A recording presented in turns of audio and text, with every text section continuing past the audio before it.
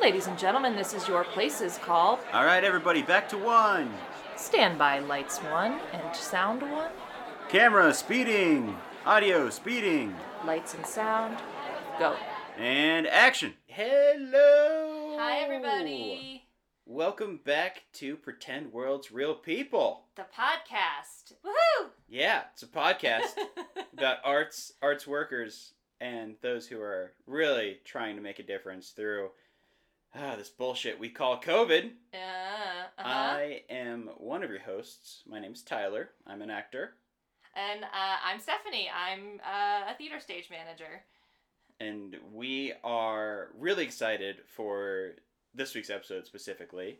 And we have today a screenwriter, a voice actor, a director, a man who made me literally yell at his short film, Stranger in Black. We just watched right it. before That's so Zoom. true. I'm the one that doesn't like horror movies. Yes. Oh, yeah. Yep, we did our research. You guys.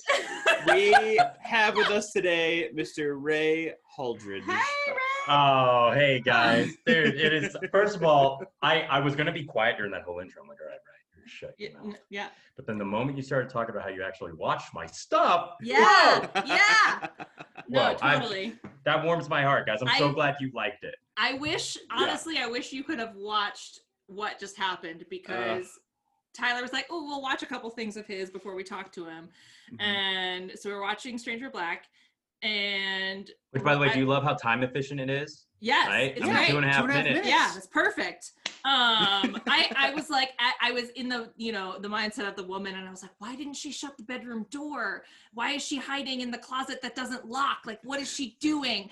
And then when she was like, oh, I love this, I was like, okay, that makes way more sense. But like, obviously bad things were about to happen, and somehow Tyler couldn't handle it, and he screamed like a little girl. And I was the happiest person in my entire life. I've never. Yes. It was awesome. Yeah. I didn't scream, but In case anyone who's listening to this ends up watching the short film, which I hope you do. yeah. Watch it, please do. Is it rayholdridge.com? Yeah, rayholdridge.com. Okay. It's spelled exactly how it sounds. Holdridge. Holdridge. Okay. Yeah. I'm going to the hard, like Canada. Yeah. You Yeah. were, but I was Holdridge. like, Tyler sensitive. I Yeah. don't want to make Yeah. Don't hurt me. Don't hurt me. It's bad for everybody. I'm a bit of a diva. So No, but dude, I'm so tell me. Okay, so I love the breakdown of it. You're freaking out about it. And He really did. it was I still have like weird flashbacks to Insidious watching that for the first time. So okay, again, spoilers ahead first. because it's Stranger in cheaply Black, if made you and watch has this. very dark lighting. Yeah.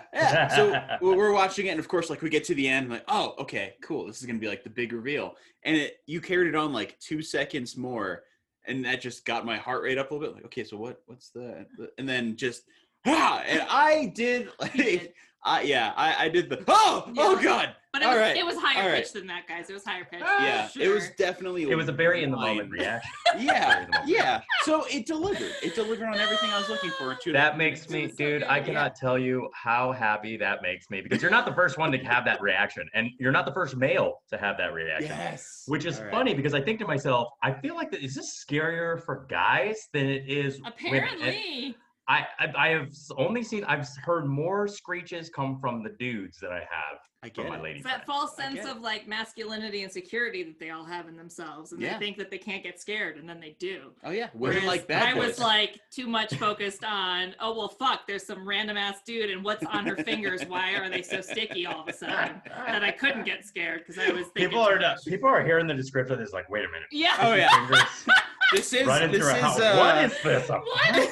It's not porn, we promise, no, guys. it Swear is to God, safe it's for not. work. Hold In on, a it way. is not. It is not porn. It's 100% lock that down. It's not. The softest- 100%. At first, you soft think porn. it might be, but Yeah. it isn't. Like I'm telling you, it's not. What, Okay, before we You gotta- end up talking for like 10 more minutes and we Yes. haven't actually let you introduce yourself, why don't you do that? Because everybody who's listening right now is like, what the fuck's happening right Yeah. now? Tell I hope us that- who you are and what you do. Yeah. Oh man. Well, first of all, guys, thank you so much for letting me on here. I'm so Totally. stoked, super excited. I've really been been sitting here for the last 30 minutes, just counting counting seconds down. So exciting. Drinking, Yes. I'm drinking coffee. Okay, I got some tequila here. All right, I've been drinking V8 juice. I am hyped. I am It's gonna be a so long psyched. episode, everybody. Oh, done. Hey, those are the best kind. Anyway, so my name's Ray Holdridge, and I am exactly what you guys said. I'm an actor, a voice actor. I've directed pieces, and honestly, the best way I always describe myself is a storyteller. I'm a storyteller. I've been a storyteller since I was a little kid. I remember my first short story I wrote back in 4th grade, and it was awesome. And no, I have no idea. I just remember being so Real mad. prodigy. Dude, listen. So believing you. I was so mad at my teacher. I remember being so mad at my teacher because she said that we could only write 2 pages and like front and back, little pages, right? And I was so mad because I had to cut my story short because I had more. I remember specifically that memory. So from that and my love of, honestly, Power Rangers, Star Wars, books of the yin yang, so much fantasy. I was a professional wrestler fan. Like, I loved any way to get stories. That's what I wanted to get. You've heard it here, everybody. Professional wrestling is a story, not Professional anything else. wrestling is one of the longest running stories on television. It is. Oh, yeah. Think about it. Vincent Kennedy McMahon himself has been involved in this universe, this world, since the 70s. That's insane. That long. That's, yeah. I don't even know who that is, but that doesn't surprise me and is also insane. It's fine. He's just one of the most influential. He's a very buff and attractive man who's always. Well, he's very, Got he's a lot of things. But I love stories. So as you can see, my influence, and I'm a big animation fan. I mean, Japanese anime especially has probably been one of the, if not the most influential genres of storytelling that has influenced me. And so that's kind of where I've taken my career. I started, when I got out of high school, I just knew that I wanted to be in entertainment somehow. I had no idea how to get into it. I did not, in high school, I was not a thespian. I was not a theater kid. I played football. Nice. And I played football, I played sports, I played video games. Me and my buddies were we're just gamers who play sports. Yeah. You know? And in fact, but I did do a senior spring play that was god awful. Oh, And no. not Was god. it? Okay, that's not true. First of all, that's not true. It was it's not what you want to do when you think I want to be an actor and I want to do my senior spring play. And that was my first intro, and it was a children's musical called The Dog and the Clock, or The Clock and the Dog. It was based on a children's book. Okay. Where it's first of all, it's educational. Who does that? Who says, hey, I'm gonna go to a high school play and let's make it educational? Yeah. It's about a kid who follows this clock dog into a parallel world clock in the phone booth or something in the That's phone booth. Phantom Toll Booth. Oh yeah, Phantom Toll Booth. That's it. Oh god. Oh gosh, you better freak Steph's out. very offended. Wait. We might have an issue here, right? So Oh, God. that's one of my favorite books of all times. Listen, I have no qualms with the book. I had an issue All right, being an that's fair. 18-year-old That's fair. doing the play. I never That's read fair. the book. Look, that's all I'm saying. All I'm Okay, saying all is right, when all right. you think, all right, you know what? High school football's done. Like, I'm done with football. I'm going to take my next step and be a freaking artist. Like, let's do it. Let's do high school theater. What? Wait. There's a dog and a clock, and then there's a math teacher, and there's like a math king wizard, and we're learning about English. And I'm like, why is this happening? Like, high school theater is just wacky. It's Wait, weird. so how did you go from football guy to, hey, I'm gonna try to do this spring play my senior year? All right, so we're gonna backtrack a couple more years Uh-oh, from freshman okay. year of high school. So like I said, first of all, like I said, I've always wanted to be a storyteller, right? And I thought I want to get into play. My mom, God bless, I love my mom and my dad. They were always so supportive. I have ridiculously supportive parents. I mean, stupid supportive. Yeah. And in terms of like when I was a kid, they put me in spring art classes and acting classes. Like there was a program in Pomona where I live. I'm born and raised here in SoCal. Okay. And one That's of the Southern California for anybody who Yeah, doesn't sorry. live in that area. You might have heard of it. We're on fire. So Yes. you might have heard Hey, of it. so are we in debt? I mean, not as bad as you guys are, but we well, feel your pain a little bit. I hear you. We all just suck Yeah. right now. Everybody Yeah. sucks. And we all need water. Yeah. But anyway, so my acting career. So it was that summer. It was that summer, and my parents were always putting me in art stuff. And why? Because I was I wanted attention. God, I wanted attention, as you can obviously tell. And so going into freshman year, I thought, okay, I want to do the theater program, right? And I was in freshman choir. I was in choir too. And I went in and I went one of the classes. I kind of met people, and I was first of all, high schoolers are dicks enough. Yep. Theater high school kids are even bigger dicks. Oh, I don't God, care yes. what you say, dude. Yeah. Because first of all, everyone thinks that they're the next Marlon Brando. Every girl thinks they're the hottest thing on planet Earth, and you're laughing hard right now because you know it's true. You know it's true. And so here's me, a portly, nice, soft-spoken, going through rough crap at home type kid, going into this environment where I have really empty confidence. I've gone through puberty hard. Like I got hair on my face and other places. And my voice is deep. And I'm like going into this class. I'm like, all right, I want to. And dude, just the intimidation factor was up the roof. So I was like, forget this. I'm not doing this. These guys are jerks. I don't like this. And it sucks because I had a lot of friends who were actually did it all 4 years. So instead, I joined football. And let me tell you, after 4 straight years, freshman my senior year, I played football. After 4 years of hitting people in the mouth, getting hit in the mouth, talking all kinds of mad shit. I love that we can curse on this podcast. Yeah. I'm going off with you. Yeah. Talking mad shit and getting lean, get big. All of a sudden, I'm 6 feet, 210 pounds. Ain't no theater kid gonna intimidate me. Like, I'm like, who are you? What are you? Like, I'm gonna walk into that room, and I know how. And now at that point, I know most of the kids who have been in there. Like, so I walk in, I'm like, screw it, let's do it. So I auditioned again, not knowing at all what Phantom Tollbooth was. I just auditioned. I sang a song. I think it was Love. L is for the way. Oh yeah. Oh. I love that classic stuff. Oh yeah. Oh good. Jam. Yes. And so I crushed that. But of course, where do they put me? Narrator. Why? No, this was their opportunity. They said first. That deep puberty voice. It was the voice. It was the puberty, which I was so mad. Okay, and for those of you who are listening, because this is a straight podcast, right? Yes, no one's going to see this. 100%. Okay, No one's watching this. Guys, if you were to look me up, don't get confused. I'm very tan. And when I say tan, I mean I look very Mexican.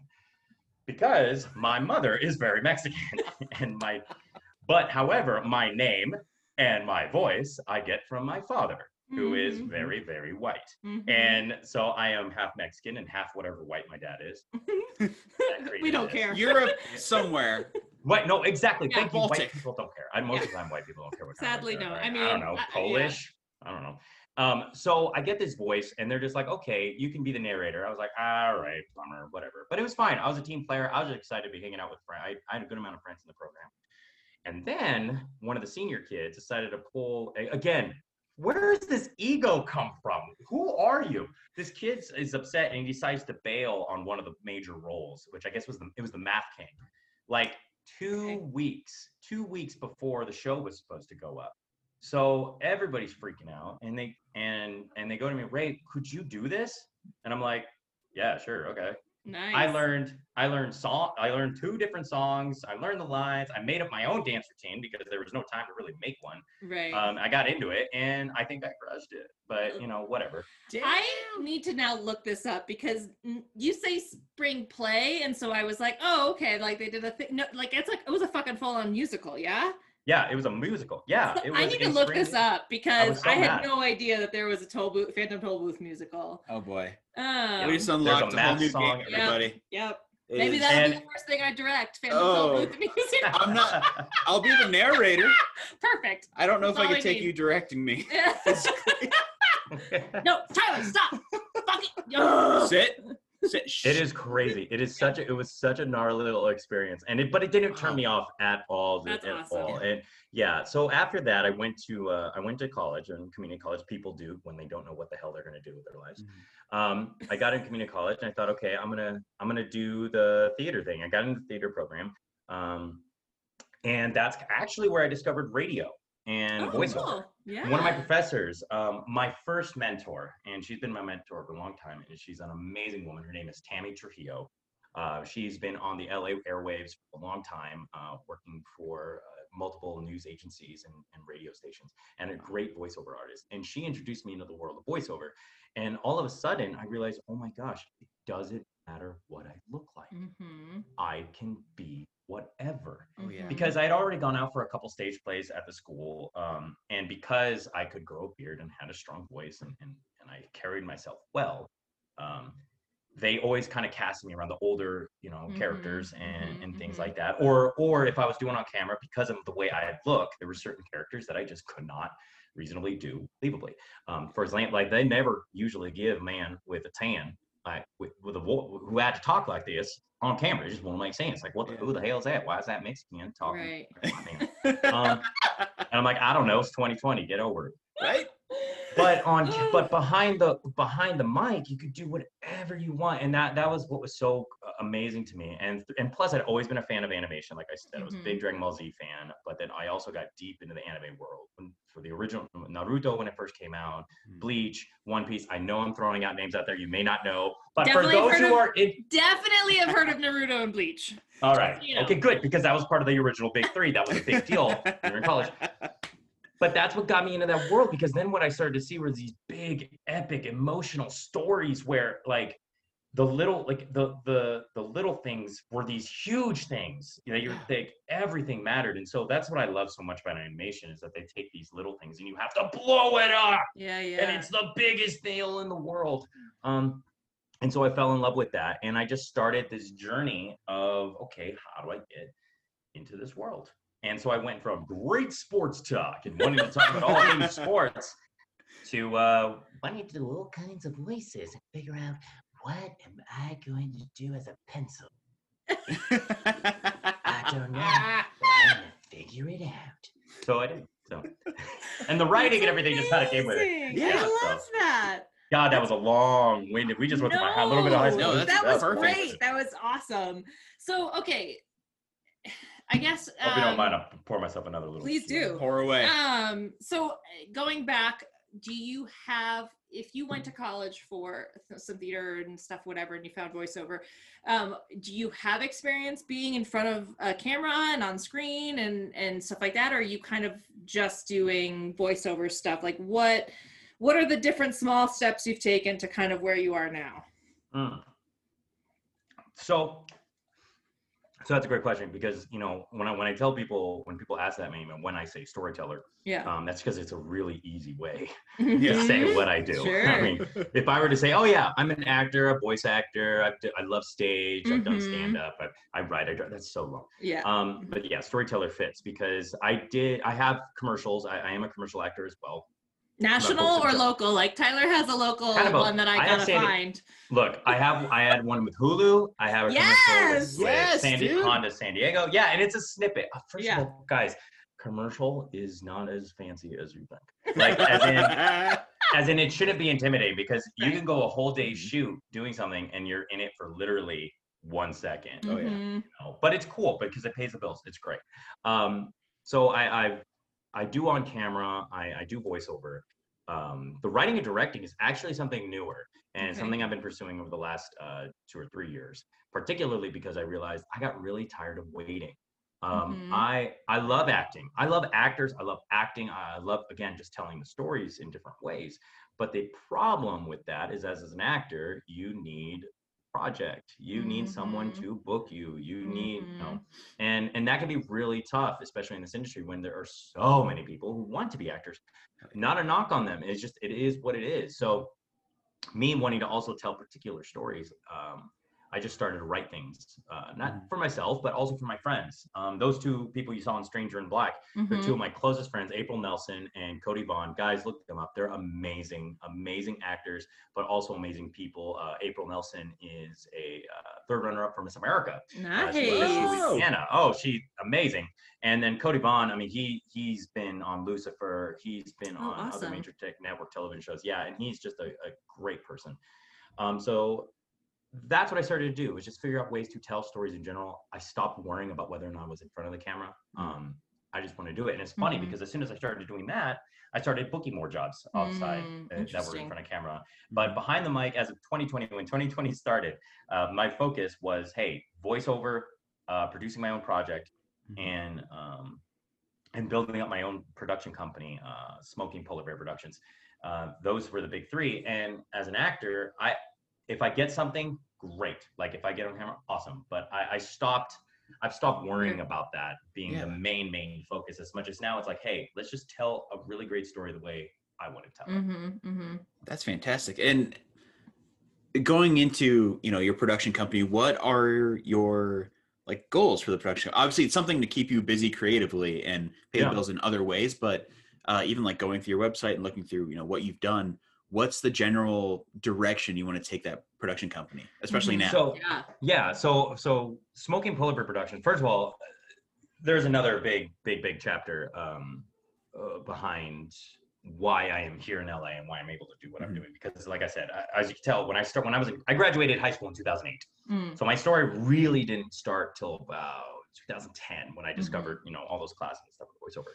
But I didn't move out here to LA until 2015. Okay. Yes. And mind you, I've lived in Southern California, but if you live in Southern California and you say, I live an hour outside of LA, you're not in LA. You are not, it's a completely different world. It's suburbia, or worse yet, San Bernardino. And that's, it's a completely different world. Yep. And that's where I came from. And so when I did finally get out here, I always wanted, and it's funny, since high school, I always wanted a way to tell stories in different mediums, books, video games, and film and television.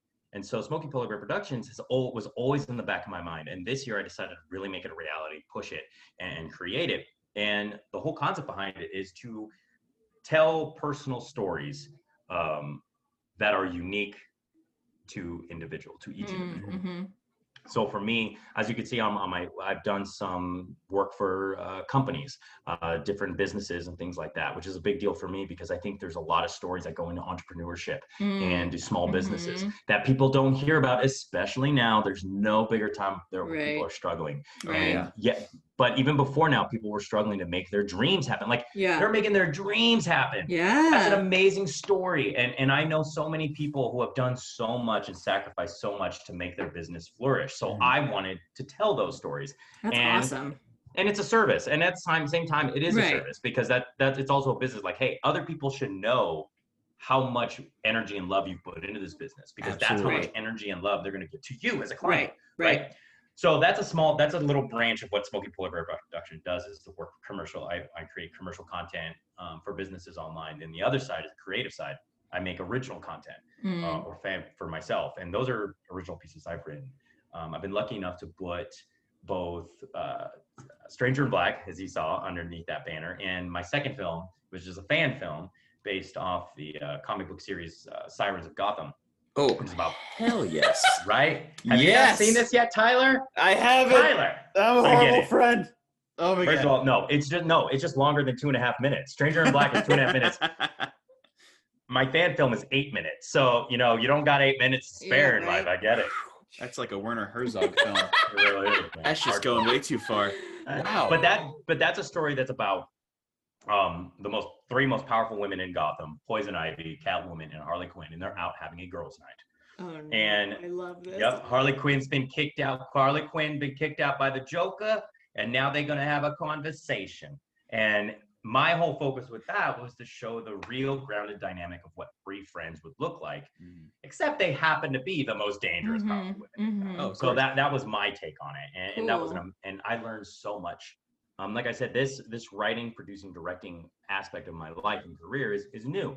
And so I've been very, very lucky to learn from some amazing people and be very honest with how much I've been growing there. Yeah, of course. Are you hoping to be able to start producing other writers' things under your production company? Like this guy right here has lots of things that he writes and who are you pointing to? For the people who are just listening, the guy next to me on the futon, Mr. Tyler. It's really funny you say that, because that's exactly what I want to start doing. One of the big steps for me as a director is to start working with pieces that aren't mine, projects Yeah. that aren't originally mine. You know, and if you guys may not know, if you're a writer director, especially if you're writing it, you kind of already start planning Yes. everything. Oh, I want to shoot Oh, yeah. this, I want to do Right, this, right. Yeah. I want this angle. Yeah, this would be sweet. The really cool challenge would be to take something where I have never touched before Yeah. and then put that together. And I love it because you do it all the time. If you're creating things, you're watching films, you're like, how would I have done that Yes. scene? How would I have told that story? Absolutely. And that's so fun to do. And I love collaboration to the nth degree. I cannot Yeah. tell you how much I love working with people. And because I'm not good at everything. I am not, believe it or not, guys. What I'm You doing. heard it here. I Yeah, am, the but that's fine. podcast. I'm just kidding.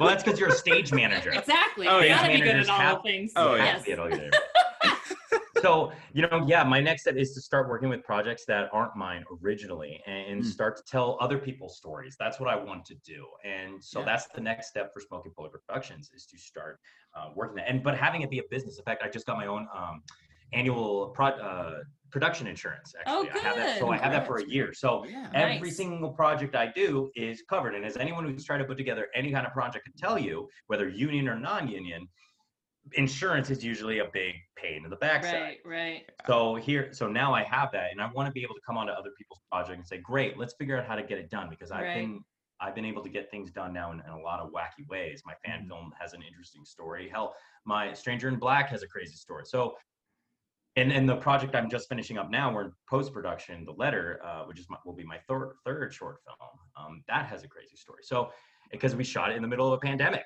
Ah, Yeah. there you go. And you know what, though? We figured out how to do it in the most safe Yeah. way possible that complied with all of California mandated rules. As SAG was, for those who don't know, SAG being the union, was behind on Yeah. everything. We tried Yeah. to get ahead of it and figure out how to get things done. Yeah. That's actually great. That's a good jump into one of the things we've been talking to our guests about is how has COVID kind of affected your life and your exploration with all things creative or not creative, but Yeah. just yeah. Well, you know, funny thing is, the COVID pandemic hasn't been that bad for me. I'm going to be honest. Has Sure. it been crushing me in social aspect? Yeah, because I Yeah. love people and I've been driving crazy. Like it's Mhm. been driving me a little nuts. Mhm. Because like I said, I love people and love having coffee with people and love talking about life and all kinds of things. And not being able to do that face to face is trippy. You don't get the same energy. Yeah. No. However, and it does suck because in the beginning of the year, I was on fire. Oh man, I felt great. I booked a couple commercials. I booked some VO jobs at Bang Zoom Studios here in Burbank, which Oh yeah. if you guys don't know, they do a majority of Netflix. Mhm. Oh, dubbing cool. Okay. for Japanese animation, which has only just been Awesome. my dream. Yeah, right? Oh, yes. So, mommy, big shout out to Mommy Okada, who works at Bang Zoom, and she is one of the best people you could ever meet. Mommy, thank you so much for all of your great work. And she brought me into work there, so things were looking really good coming out of February, and then the pandemic hit, and things shut down. In fact, I was supposed to shoot The Letter, I believe, January, March. That late March, early April. Mhm.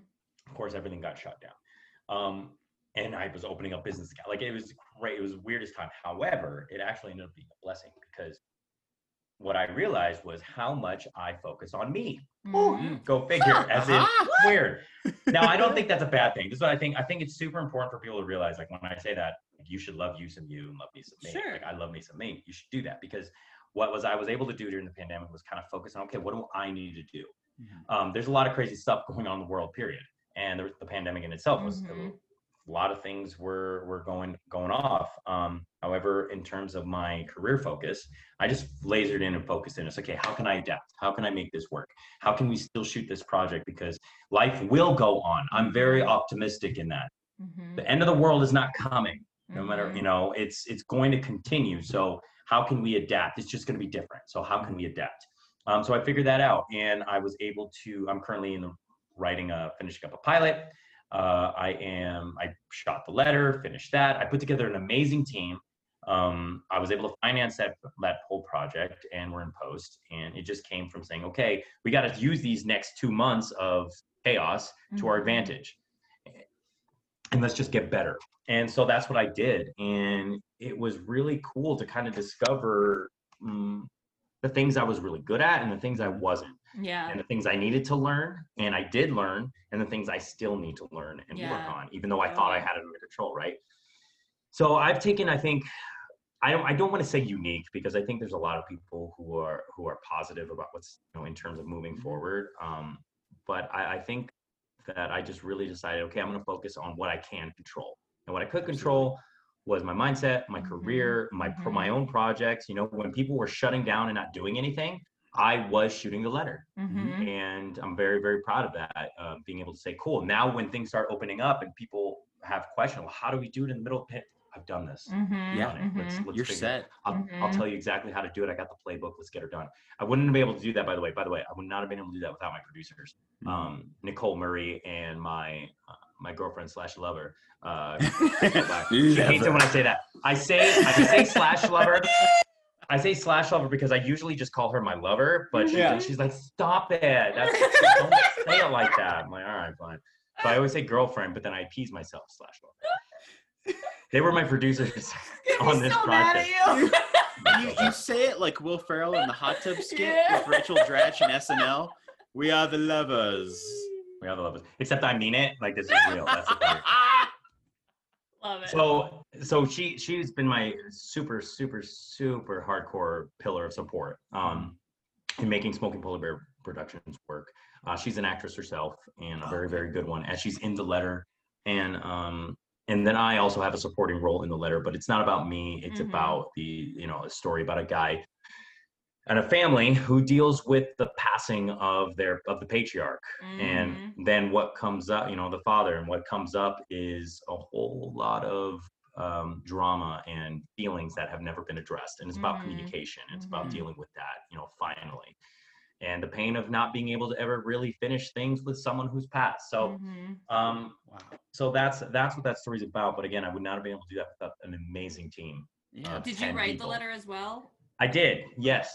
Yeah. I wrote the letter, and it was based off of the passing of my father, my own dad, who died 2 years ago. Oh, wow. Oh, I think, 2 years ago. And he was a great guy. He and I did not always have the best relationship as we were younger, and as I think father and son sometimes do, but he and I had a particularly rigid one, tough one.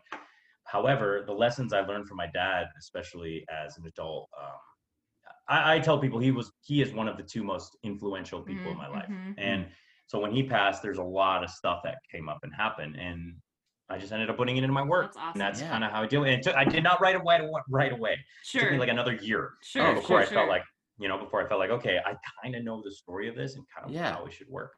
Did it feel kind of cathartic to make a project like that?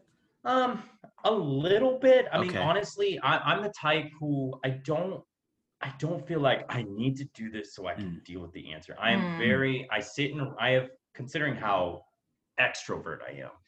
when it comes to my feelings and what I'm dealing with, I have no issues turning the mirror and addressing myself and what is going on with me, and asking myself the hard questions. And I have people in my life too who very small circle, I think everybody should, of people who can be straight up and honest with me and say, hey, what's going on? So that's what I did. I sat and I cried. Oh God, I cried. I mean, I have no problem getting emotional because I need to do it. Absolutely. I cried. I felt it. I understood it. I accepted it. And I said, okay. However, what's the story here? Sure. I think if anything, now that you say it, Tyler, that is the catharsis, is when when things happen in my life, I try to find the story in it. Yeah. And if I can tell that story, I tell it. Love that. Sure. Wow. Oh, it's nothing, son. It's I mean, I can relate as a writer myself, approaching things, especially when they're based off of a real life incident. And you had mentioned he's the second most influential person in your life. Who's the first? Because now I'm curious. Yeah. Oh man. All right, so this will probably get some real tears here, guys. Oh no. I didn't know if you guys expected this podcast to go this direction. Oh God. So most influential person in my life, without a doubt, is my best friend. His name is Kyle Allen, Kyle Benjamin Allen. And unfortunately, he passed in 2014. Oh, man, I was 24 years old. It was 9:14 in the morning on a Monday, August 4th, when I got a phone call from my other friend, Shane Sione. Shout out to you, buddy. I love you. And he told me, he asked me, he said, hey man, has anyone called you yet? And I was like, and I mean, the moment I heard that, rock, right in the gut. Yeah. And I say, no man, what's going on? He goes, shit. And I'm like, what's going on, dude? I'm thinking, now I live with Shane, so I'm thinking I left the window open. Yeah. I did something stupid, you know. I was working and I was driving hours away. He says, Kai, don't know, man. I guess Kyle, I guess he got out of the motorcycle last night, and we were having really bad rainstorms that August. And he said, I guess the roads were slick, or he'd been drinking, we don't know, but he lost control and he's gone. He's gone. Wow. And that, it's hard to describe to people who haven't been there. And again, it's not a knock on anyone who hasn't been there. I hope you don't. But to feel your entire foundation as a person dissipate, that's what it felt like. The relationship I had with Kyle, and I described to him, I describe him regularly as he was my soulmate. As in, we met in 6th grade. I was going through a lot of personal family stuff. I was very chaotic, and I was in a very rough mental place and kind of figuring things out. And then I met Kyle, and mind you, Kyle at that time was a big boy at 6'1". In 6th grade, he was 6'1". What? 250. Oh, what? First of all, listen, I am the smallest of my group. Was he 30 as well? Like everyone thought he was. Everyone thought he was. Holy moly. So, like, I was the smallest of my group of friends at 6 feet, 215 pounds. Kyle was 6'6", 320 pounds when he passed. Big boy, big in proportions. So we met when we were kids, and he was the first person that I could just talk to, and he understood. When we hung out, we just talked. We're 6th graders. We're just talking about everything, about things we had no idea what we were talking about, but we're talking about life, church, God, family life, sex. Watch out, kids. But then we talked about video games and stories, and he was my biggest supporter in everything I did. He would always say, you know, hey man, when you make it big, I'm going to do that. When you make it big, I'm just going to be your writer. Because at that point, he was a security officer. He was actually, at 24, he was about to be the head of security at a big sports arena. Oh, wow. Here in Los Angeles. Wow. Yeah. And it was and people loved him. And but he would always say, you know, when you make it big, Ray, when you make it big. And unfortunately, like I said, he passed. And that was the longest 8-hour drive I've ever had in my life, because I had to drive back. I called my boss at the time. I was working a day job that had me going out of town a lot. And I said, I'm going home. That's it, period. And I did. And I had to drop another guy off. This was the awkward part. I was training a new guy that day. So I'm with this car with a new guy as I'm getting this news. And it's just completely shaking my world. I drive him past my house because I had to take him all the way home. For those who don't know, I'll say this for all you Southern California listeners. I drove from Santa Barbara back to Moreno Valley, which is well past into San Bernardino, which is in itself like a 6-hour drive, back to where I live, which was Upland, which is the Inland Empire, and the Inland Empire, which is another 3-hour drive.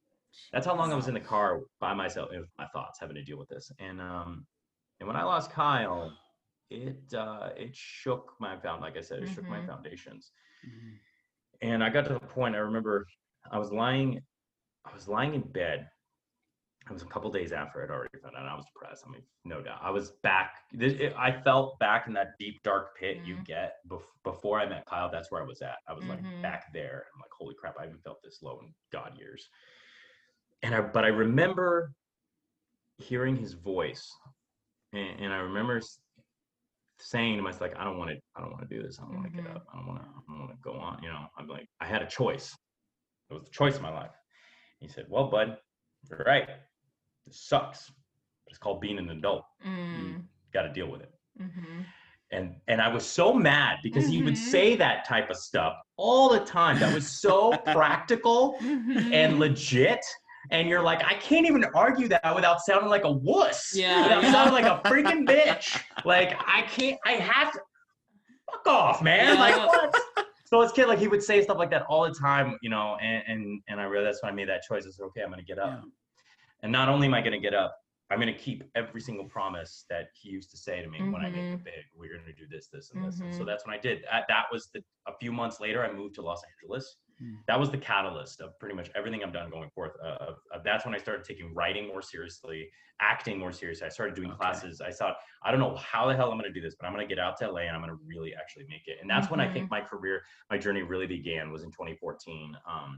After that, and it's sad that it took something that substantial to make happen to make me make that decision. But I think at some point you either have to quit bullshitting yourself and say, am I really going to do this, or am I just going to be a hobby? Is it just cool? You know, because it's very easy to do that. God, it's so easy to do that. Absolutely. But people don't realize the struggle and how difficult it can be to create, just in general, to create anything, let alone try to make it in an industry that is already up and running without you. Doesn't need you. I'm sorry. 100%.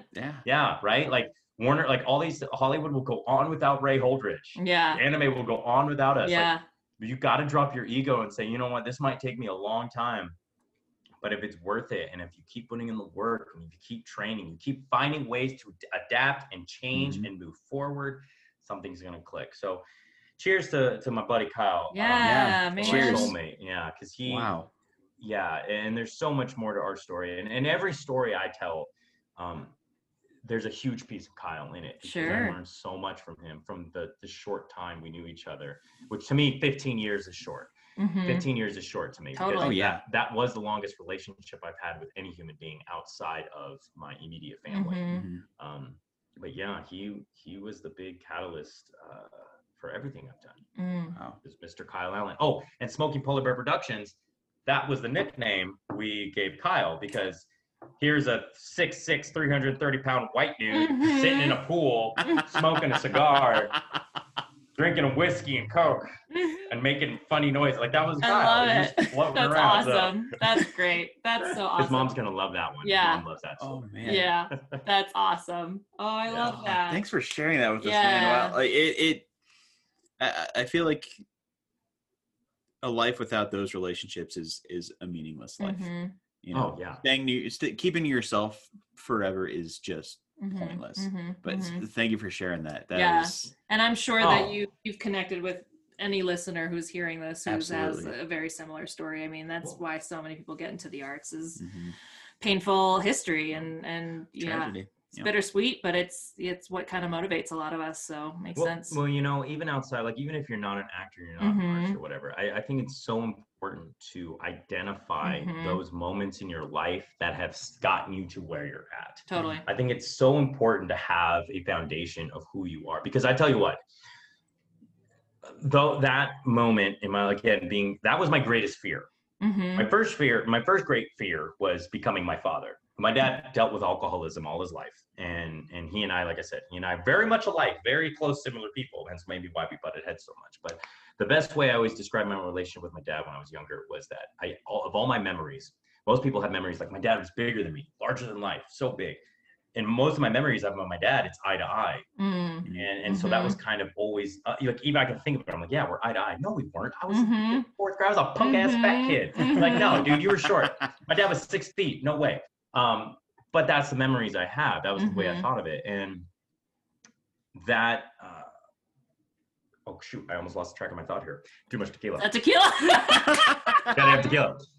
No, I think it's so important to identify those things and to figure out the importance of it, and in life in general, because when those big things do happen, you have a foundation to go back to and say, okay, I'm going to start back here. And my foundation was my relationship with Kyle. My foundation was everything I learned. He and I talked about and realized, hey man, this happens. You're an adult though. Right. Move forward. Yeah. Deal with it. Be better than that. Yeah. And so that's also kind of the story. I think why I keep moving forward in this industry, as hard as it is. But I think that's a lesson for everybody. Like right now, guys, keep moving forward in whatever you're doing. You know, life in general, personal relationships, things happen. It's going to suck. Admit it's going to suck. I'm not saying don't admit that. Like, I cry almost every day. I am an emotional wreck. However, I keep moving forward. And I Mhm. think most people should try to do that more. Yeah. Good. That's great. We skipped right ahead to the advice section. Yeah. Maybe also to make it, there's no easy way to transition out of an emotional, beautiful story like that. But I guess Yeah, there is. the best. What does a stage manager do? That's what I want to know. Okay. I'm sorry, Listen. you gotta listen to my Yep. episode that's already come out. So you're gonna have to. Look, can I just say, listen, I spent a year, I spent a year a solid year doing black box theater in Los Oh, Angeles. good. Let's hear about it. Oh, no, I don't want to think about it. Like, it was one of the worst. First of all, no, okay, hold on. See, First of all, guys, it's so awful. No, it's the worst. And it wasn't, and I'm not saying in general, I think maybe specifically the acting company, I accidentally got seduced into like a fucking it's disgusting. However, there are good things. I'm not saying there's bad theater, but sometimes there is some really bad theater. I'm not saying theaters in general is bad. yes, I love hear theater. you. In fact, Oh, I'm with you.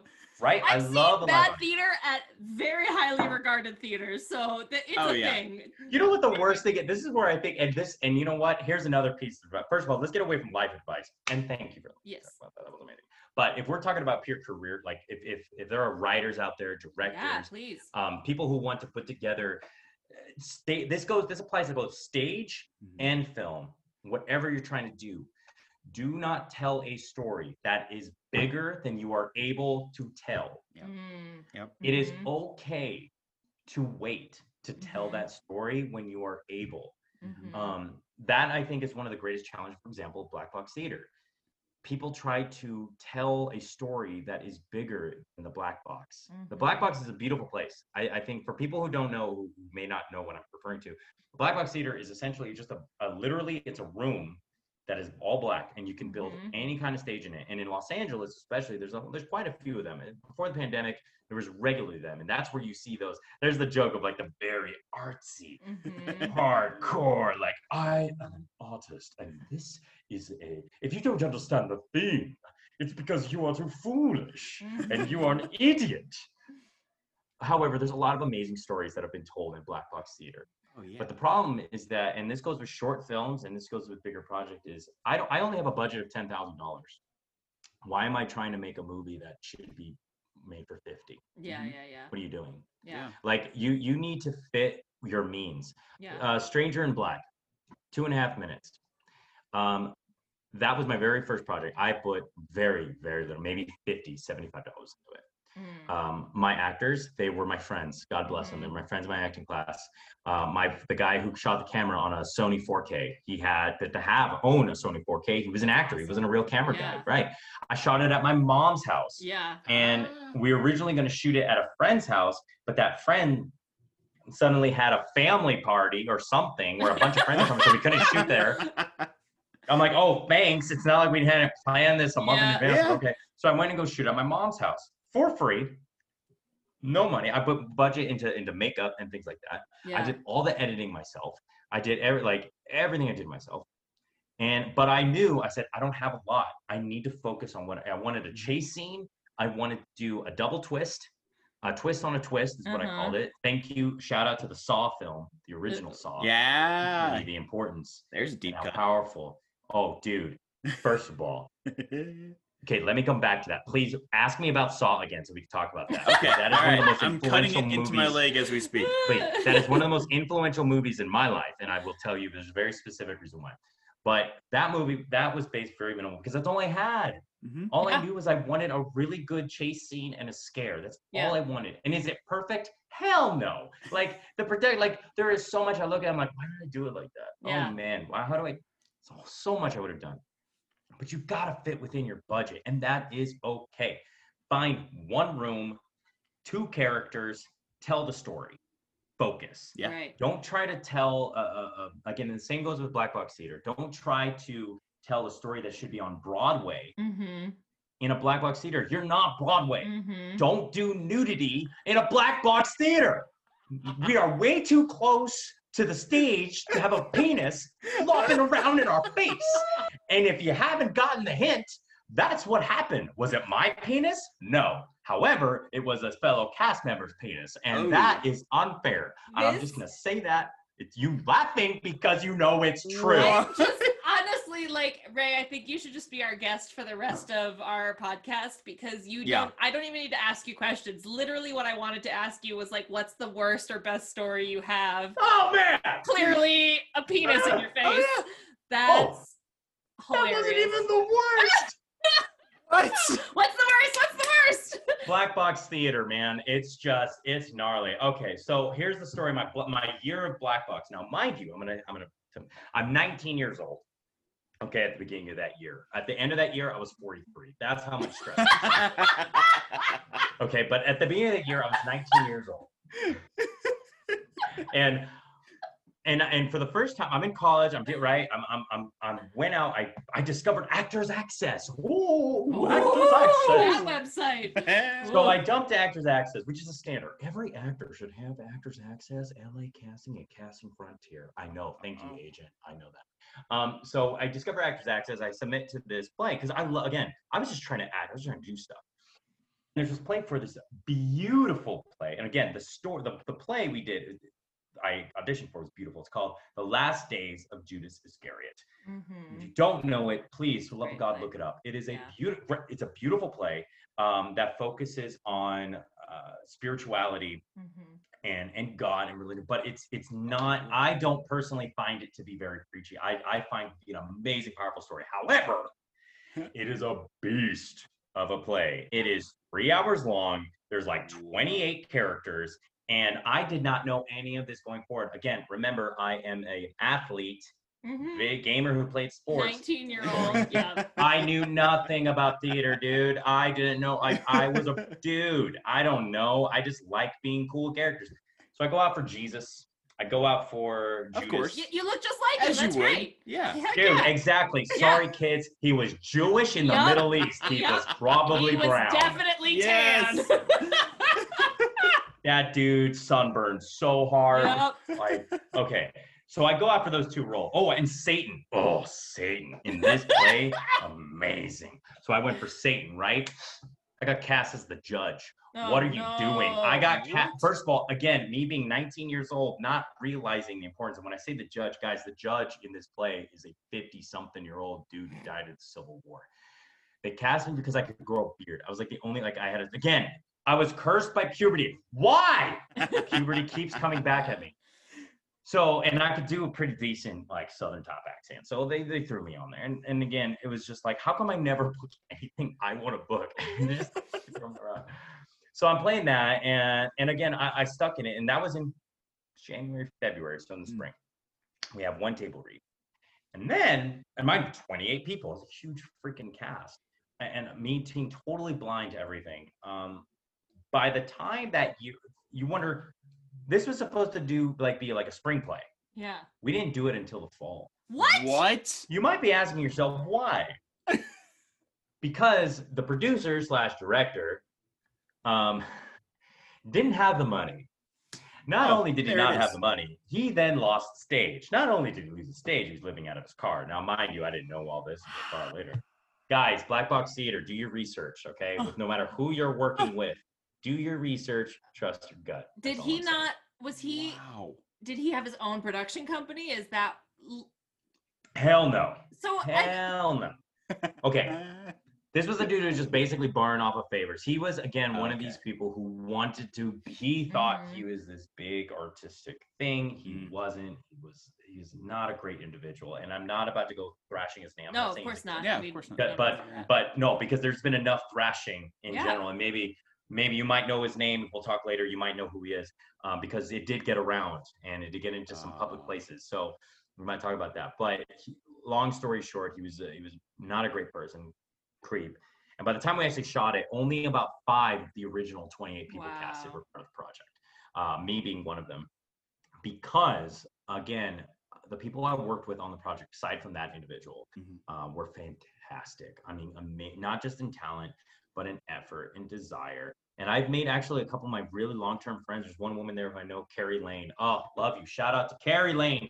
She is one of my favorite people in the world, and her and I met on that project. She came on later on because they were recasting because a bunch of people left because the guy had no money. He expected the actors to raise money, and to apply money. Again, guys, shout out. Do not ever pay to be part of a project. No. I did not pay. I Good. raised money like a boss.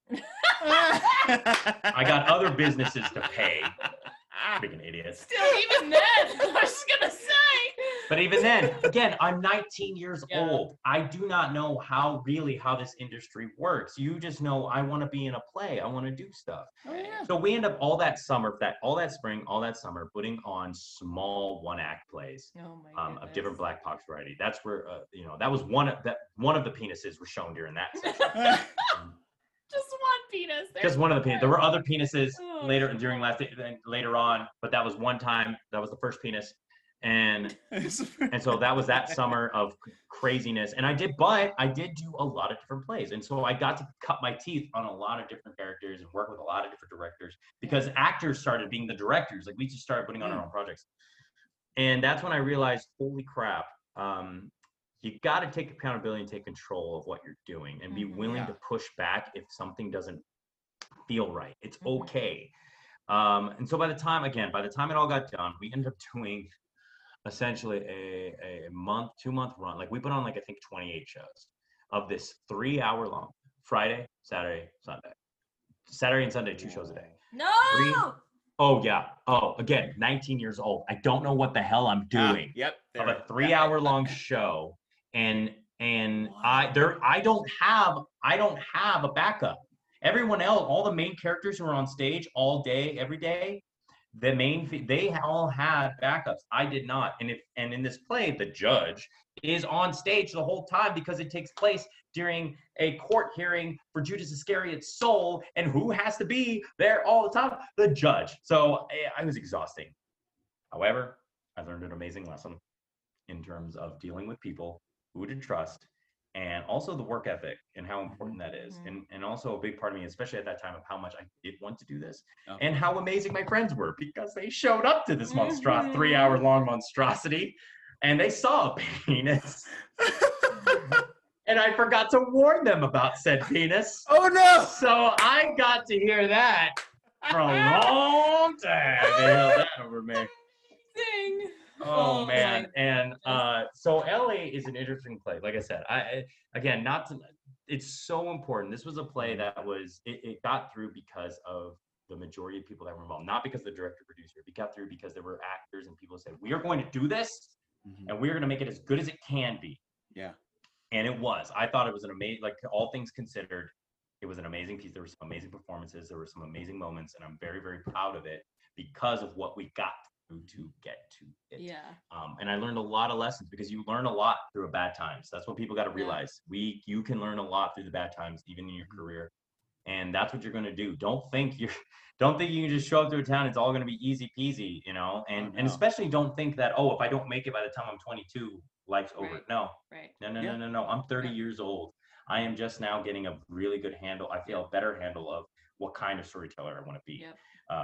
And again, would I do Black Box Theater again? Hells no. But no, I'm kidding. I've actually did Black Box Theater again years afterwards, but it was through a group that I really trust and I did. Right, exactly. You need to do it with people, Right. And like I said, if you're gonna make a project, guys, make it fit your means. Yeah. You'll get there. But tell a really strong, impactful story in a small package. That's going to do way more than you trying to do something that you're just not ready for yet. Right. Yeah. And you hit the nail on the head, and it's definitely something I'm waiting to run into somebody who's like, oh yeah, I have not had a single hiccup in my career. Like it's just been wonderful. It's been glorious. I just moved out here and now I'm a model. But as far as get it, Tyler, you're gorgeous. Right, Steph. I'm just Steph, is this the guy you gotta deal with all the time? Good Lord. Seriously, don't believe me. I got my own. That's why I drink. Let's. Oh yeah, yeah. And you know what? It comes to something I definitely wanted to ask you, especially with all of your interests, like outside of your career. Say you're having just a crap day. You're getting stuff done. You're working towards improving your career and doing some different things. What are like other hobbies you have outside of career-based tasks? What do you like to do? What do you do for fun? What do you do to relax? Aside from making love to my lover. Oh Yes. no. Oh God, Crystal's gonna be so mad at that Everyone- one. Crystal, I'm so sorry. We're gonna need a I support piping hot you. shower after this. She'll be like, you thought, why are you telling people that? Why? She's from Louisiana and she doesn't talk like this, but I love to say it. She's like, first, why are you gonna tell people like that? Don't be gross. I'm sorry if I'm low disgusting. Dude, you know what? I'm such a one, like seriously, talking to people, like having conversations with people is probably the way I blow off the most. One, because I get to go on rants, but two, I get to go on rants with someone else. I love that energy. I'm a huge time video gamer, probably in an unhealthy level. Listen, let's be honest. That's the no. Hey, Tyler, don't say hey. See, that's the sound of an addict. I mean, hey, are your thumbs falling off? Do you have arthritis? A little bit. Is it hard to touch yourself at the end of the night? Okay. No. right. Then we're good. Then we're good. Ice the hands and you're set. That's why I got a lover. Oh God, who said no? Steph, I'm sorry. Now Steph, I'm I uncomfortable, guys. Now I'm. Oh, we All right. did it. We did it. You made me uncomfortable. Yes. Yeah. No, okay. you know what? You're right. I'm a big time. I love game, but I love movies and film, and I love watching animation.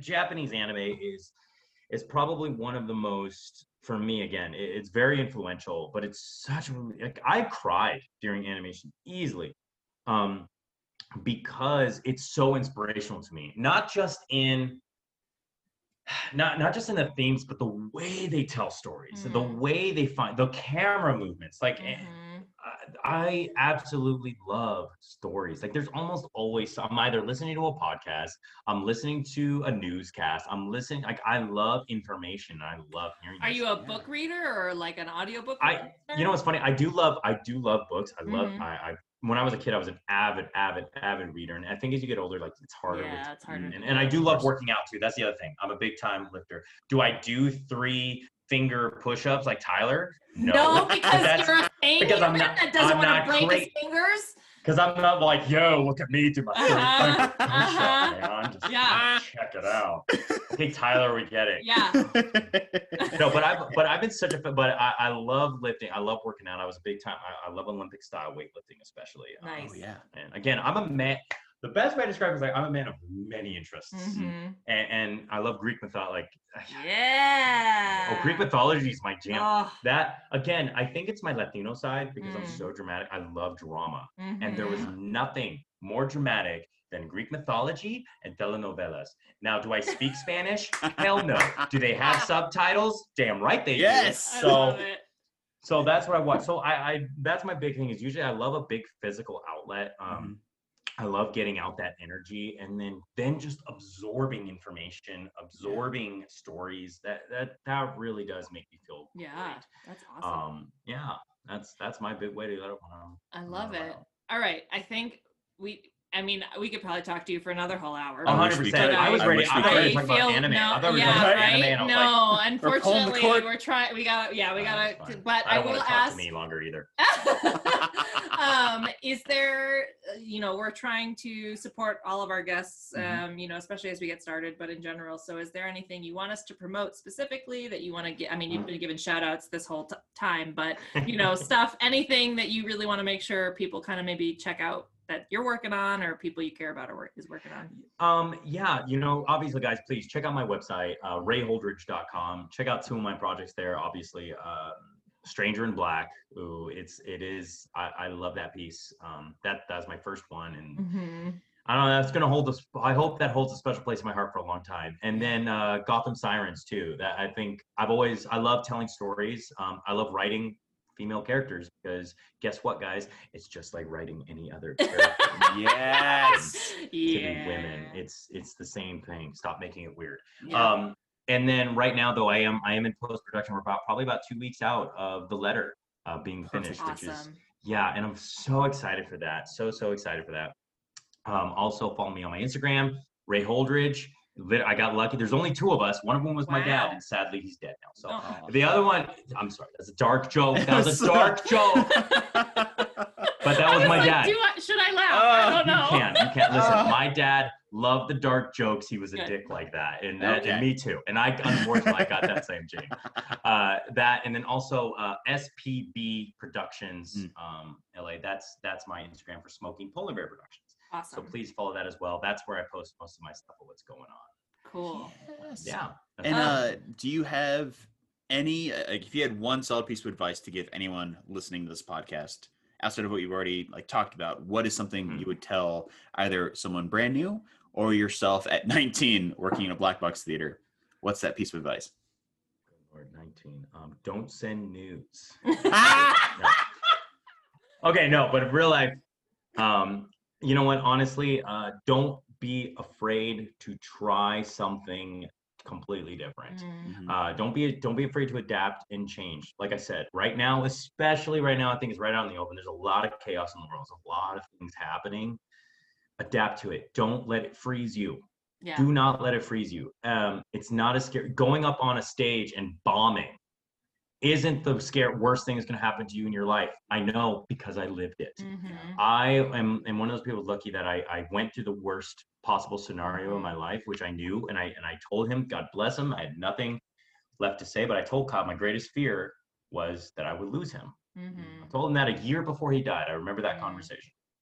Wow. Having gone through that, I said, guys, you can make it through anything. You can make it through rejections by casting directors, rejections for your script, bad shoots, bad black boxes, bad review. You can make it through any of that. None of that matters. The point is, are you working to get better? And are you having a small enough ego to learn to adapt and change and figure out just how to make it work? Just figure it out, how to make it work.